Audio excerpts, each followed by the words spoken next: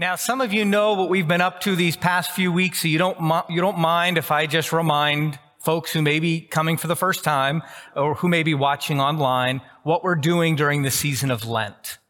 We're trying to unpack this idea of covenant and sacred promises. It's a big word. It's a theological, biblical word, but we often ask ourselves, what difference does that make in our everyday life? And what I'm going to show you today is it makes a huge difference in our actions, in our thoughts, and how we live in the world.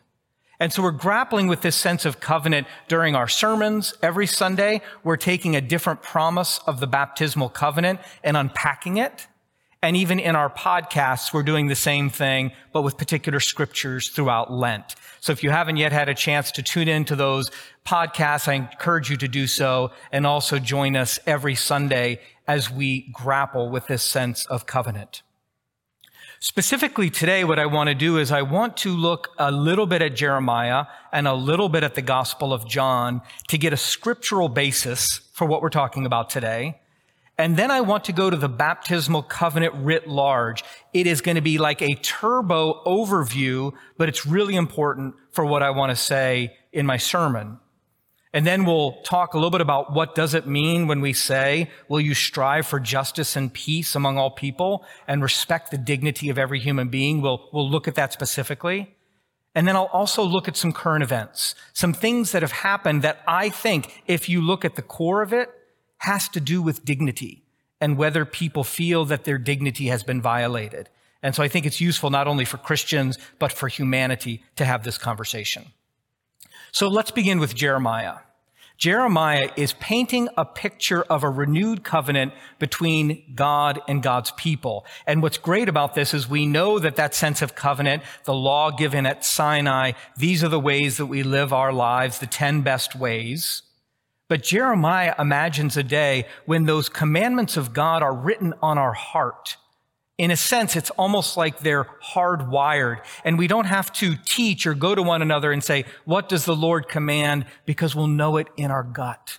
We'll know it in our bones, in our minds, our hearts, our whole being. In the Jewish understanding, we don't divide body, mind, spirit. It is a whole thing. And so the sense that Jeremiah is saying is a day will come where we will know the commandment of God, which is the way of love. We will know it and we will live it. That is a great promise, and that is a great hope, not only for the Jewish people, but for humanity. And I'm leaning into that today. And then we turn to the Gospel of John, and this is a very powerful gospel lesson. There's a part at the beginning where some Greeks want to come see Jesus, and that seems to trigger Jesus saying, the time has come for me to be glorified. And if you're not sure about the Bible or what that means, it's that in Christ's suffering, in Christ's death, the will of God will be revealed in a remarkable way. And sure enough, Jesus then talks about if a seed falls into the ground, it breaks open and lives. But if it never dies, if it never goes into the ground, it can't create the fruit that's intended. And so I suggest to you here at St. Michael, in our homes, in our work, there are things in us that need to die. Patterns, behaviors, ways of thinking that in a sense no longer serve us. They need to die, go into the ground so that something new can be born. But the problem is it's a very scary process. Many of you who have walked the journey of faith, who have actually encountered the living God, know that to let something go that you cling to, whether or not it's helpful, is incredibly scary and difficult. But we know that in Christ, we are held in that process. There is nowhere we can go apart from God's love as we do that faith journey. So that's a little bit of what our scripture lessons are trying to say today. And now I'd like us to turn to the baptismal covenant, which we find in the Episcopal Prayer Book. And it begins with consent. And I say this because it's important. No one has to be baptized. Baby doesn't have much choice. But you don't have to be baptized. It's consent of the parents, the godparents or an adult. The question is, do you desire to be baptized? I do. The idea is it's free invitation. It's response to God's love. It is not compulsory. Then we have these renunciations, and this is great archaic church language that if we lose touch with it, we are impoverished. Listen, What are you renouncing? What are you turning away from? Satan and the spiritual forces of wickedness that rebel against God. It's a sense of the cosmic evil. 2, evil powers of this world which corrupt and destroy the creatures of God. We know that. We know systems of oppression that in a sense crush people. We are renouncing that. We are turning away from that. Our response to that is, I renounce them. And then sinful desires that draw you from the love of God. Those things in our individual lives, those choices which take us on a path that is not full of relationship in God's love, we renounce those. But we don't end there. We then turn to affirmations. What are you saying yes to?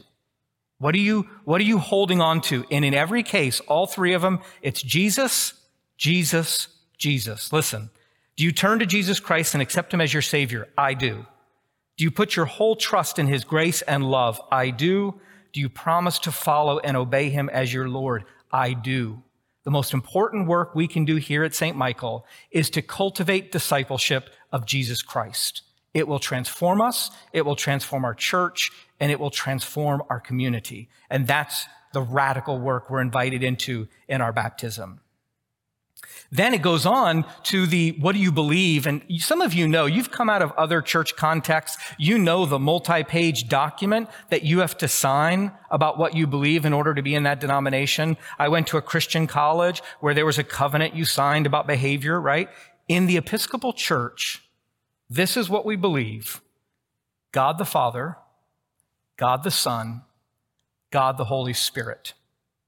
The triune God is the full and complete expression of God's intention for our lives, and we are careful not to give more detail or to lay burdens on people that are beyond God the Father, God the Son, God the Holy Spirit. Remember that. That's our core.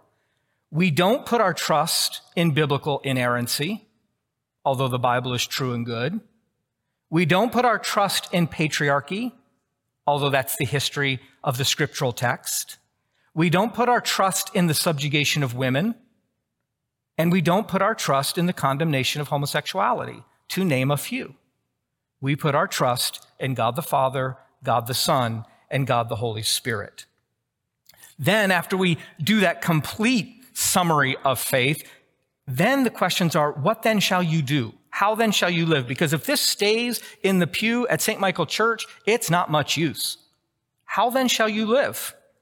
This is what we've heard the last 4 weeks. Will you continue in the apostles' teaching and fellowship and the breaking of bread and in the prayers? Meaning, will you come and take the Eucharist? Will you be part of the community? Will you persevere in resisting evil? And whenever you fall into sin, repent and return to the Lord. There is this process that we go astray. We need to say, I'm sorry. I did it with my wife yesterday. We have to do this over and over and over. I'm sorry for not living into the fullness that God intends.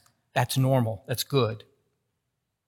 Will you proclaim by word and example the good news of God in Christ? It's not a secret. If it's changing your life, you can talk about it. Will you seek and serve Christ in all persons, loving your neighbor as yourself? Wow. Now we're really getting into the hard stuff, where we don't get to demonize and objectify and, treat others as somehow other, because in a sense, in them we see the Christ, we see ourselves, and so there's something about perceiving the Christ in one another that is critical to our baptismal covenant. And then today, will you strive for justice and peace among all people and respect the dignity of every human being? I was talking with Bob Johnston before this service, and we were acknowledging there are so many paths you can go down with that promise.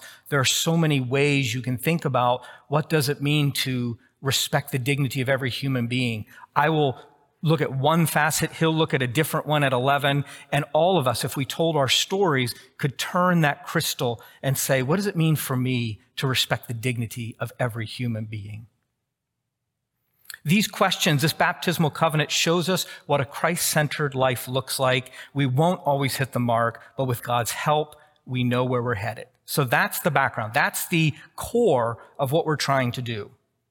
So let's look a little more at, will you strive for justice and peace among all people and respect the dignity of every human being? Jesus did it all the time. Every interaction, every teaching, every confrontation, Jesus respected the dignity of the human being with whom he was in relationship with. Now, that respect did not look the same for every person. Let's remember this. Jesus challenged the Pharisees and protected the woman caught in adultery. Jesus told subversive stories about Roman occupation and highlighted the faithfulness of the widow. Jesus remained silent in front of Pontius Pilate's questioning, but he explained everything to his disciples. And I suggest that in every case, he showed love, because it's not one size fits all. It's contextual. It's who is the person that I'm with, that I'm interacting with? How does God's love get expressed in that context? And so every situation calls for a different kind of love, a different kind of response. I do think that a guiding story for Jesus, and he lets us in on it, but we don't always pay attention, a guiding story for Jesus is the story of the 99 sheep and the one who is lost. And Jesus will spare nothing to find the one that is lost. And do you know why? Because the one who is separated from community is at the most risk. The one who is isolated, who sees themselves as unloved, who sees themselves as alone, Jesus goes out to that one to restore that one to community. It's not that Jesus doesn't love the 99. It's just that he thinks y'all are going to be fine. You've got each other. You're living the way of love. Let me go out and help this one who is apart from the community. That too is a key understanding for what I'm about to say next. So this week, I feel like every week, right? There's big stories. They get spinned in particular ways. There are all kinds of political agendas going on as we read stories in various papers. I get it. And yet, there were a couple of big things this week that I want to touch on. And I want to ask myself the question. So I'm not asking what you say, or I don't presume to say what you would say, but this was my honest experience this week as I read about some of these things. And I would love to know what you thought as well. So the story that I want to emphasize is the story about the Vatican. And they put out that explanation. I don't know if you saw it. There's this question and answer process, and the College for the Doctrine of Faith will give an answer to a question that's posed. And so the question posed is, can we bless same-sex unions? It's the Catholic Church. Not surprisingly, they said no, right? That doesn't shock anyone. But I read the document, and I saw some things in there that I realized troubled me deeply, that I couldn't agree with. Even as I live within a priestly setting, even though I am faithful to the discipline of the Episcopal Church and to the Diocese of Dallas, as I read that document, I realized that there was parts of it that did not ring true to my experience, to my friends, and to my family. Let me be specific. This doctrinal body made two assumptions. One, that homosexual relationships are disordered and inconsistent with God's plan for creation. I want you to let that sink in. That homosexual relationships are disordered and incompatible with God's plans for creation. And the second was that sexual activity, except between a man and a woman in marriage, is sinful. I want to look at these for a minute in real life terms. I understand that these statements are consistent with the historical practice of the church, but I also believe these conclusions are beginning to run into a question around science, reason, and experience. Remember, in the Episcopal Church, we have three legs of the stool. We have Holy Scripture, we have the tradition of the church, and we have reason, which also includes experience. All of those work together. We don't silence any one. We let them mingle and bounce against each other, and that's what I'm trying to do today, is to take this firm doctrine of the Catholic Church and bring it up against my own experience. I would suggest that there is evidence that homosexuality exists in the animal kingdom and that people who are gay are made that way. It is not a choice. And I know this from deep personal experience. It is how someone is wired. I have close friends and family members who have walked this path, and one of the most important steps in claiming their own dignity, because remember, respect the dignity of all human beings, including yourself, is acknowledging that sexual orientation is that their sexual orientation is not inherently disordered, but different. That their way of loving is not inherently broken, but full of promise. I think you have to say that for all human beings, that we are all in process. We are all being broken open in our relationships to better understand ourselves, our partner, and our God. And to somehow say that there's a category of people who are fundamentally disordered, that they cannot know God through the expression of their love, I find deeply problematic. I think God's love is bigger and more complex than that. And as for the sinfulness of sex outside of marriage, I understand the church's reason for this position, and I agree that God's covenantal love is expressed in the beauty of marriage. But I think we can also pathologize something that's perfectly normal and harm people in the process if we're not careful. Sexual expression is a common part of committed, loving relationships, and focusing exclusively on the dangers of sex can lead to unhealthy patterns. We know that sex can be disordered. We know that sex can be exploitative. We know that sex can be unsafe. But sex in itself is not sinful. It is how we live out this most vulnerable part of ourselves that matters. We ask ourselves, are we building up a relationship? Are we tearing it down? It does have great power, but it has great power for good. If the news reports are correct, it may have been an unhealthy relationship to sex that contributed to a mentally fragile young man murdering 8 people in Atlanta, 6 of them Asian women. By his own words, he was trying to get rid of the source of his temptation. Notice that women are the problem. This is a subtle and not so subtle message in some churches that women are responsible for men's behavior. Please, step up to the plate, men. Take responsibility for your actions.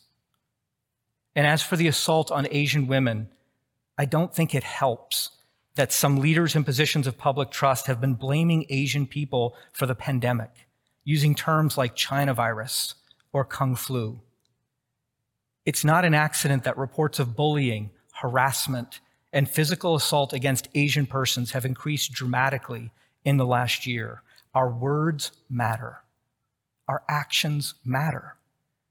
Now, we don't know enough about the case in Atlanta to draw a straight line to this man's motivation, but I think we can agree that small assaults on the dignity of others can lead to widespread disrespect and harm. Will you respect the dignity of every human being? Now, let me also say there's many ways to respect dignity. You may have a different view than I do. You may stand in a different place, and you are just as capable of showing dignity to another as I am. I don't pretend that you have to hold my view to respect that dignity, but it does matter. However you do it, wherever you land, you always must see the other as a child of God, as God's beloved, and that will affect how you relate to the people and to the issue. Richard Rohr wrote a blog 2 months ago called Pulling Back the Veil, and he wrestles with how God is being revealed today. And listen to this, because I think it describes this time, which is messy and fraught and unclear, but it's filled with holy possibility. No matter what is going on around us, it's important to remember that God keeps transforming creation into something both good and new. Instead of hurtling us towards catastrophe, God always wants to bring us to something better. A helpful word here is evolution. God keeps creating things from the inside out. Remember Jeremiah's comment, my word will be within you. God keeps creating things from the inside out so that they are forever yearning, developing, growing, and changing for the good. That might be hard to see sometimes in the moment, but it's nevertheless true. So that love of the triune God that never changes, that indwelling, mutual, self-sacrificial love of the Trinity, that is constant. That will endure forever. But how it expresses itself in culture, in our church, in relationships, that can change, even as the love of the Trinity is inviolable. So what have we done today? We've read Holy Scripture. and we've looked at some key promises of God to us. We've learned from Jeremiah that the law of love is written on our hearts. We know how to behave in love. We've learned from the Gospel of John that following Jesus is hard, so hard that something might die in the process of something new being born. We've looked at the baptismal covenant as a whole, as a particular way for Christians to live out the call of faith. And we reflected specifically on the fifth promise, will you strive for justice and peace among all people and respect the dignity of every human being. We always say, I will with God's help. We depend on God's help to find our way. I've given an example from my own life, grappling with it sincerely, in fidelity to my God, my family, and my friends. And I've acknowledged that people of good faith can land in different places. But while our conclusions may differ, one thing must never change, that we respect the dignity of every human being, not because of our own power for goodness, because of God's love in the Trinity, Father, Son, and Holy Spirit. Amen.